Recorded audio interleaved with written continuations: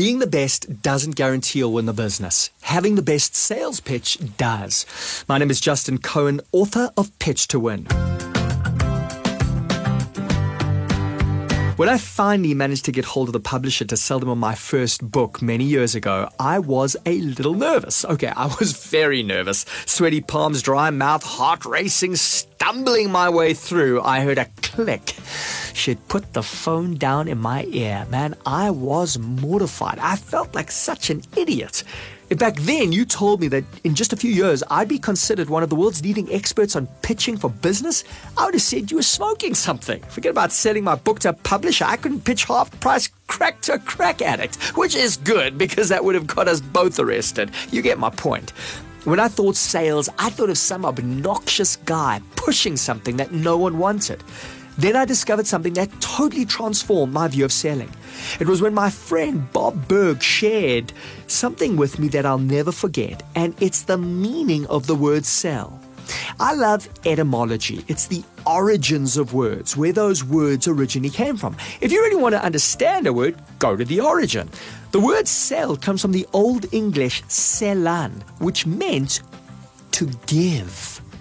Now, that was a light bulb moment for me. See, I'd been confusing selling with taking. If you don't like the idea of selling, it's probably because you do too. If you're a good person, of course you don't want to be a taker.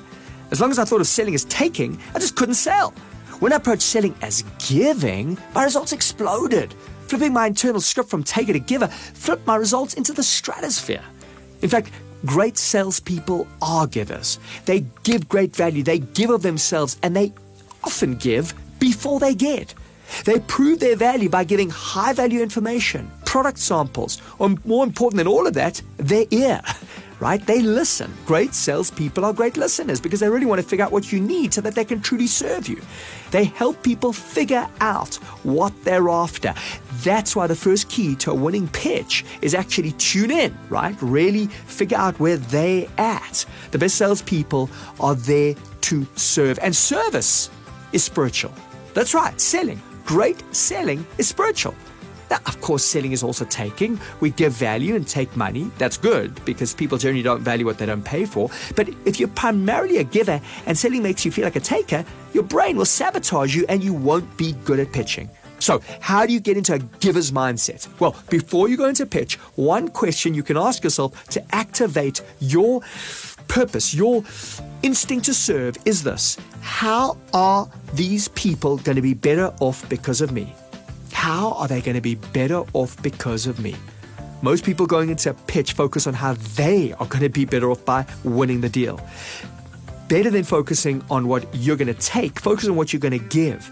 In other words, don't try and be a person of success. Be a person of value. And guess what? Success will follow. My name is Justin Cohen, author of Pitch to Win, available at all good bookstores. Right now, sign up for my free Pitch to Win masterclass by going to www.justinpresents.com.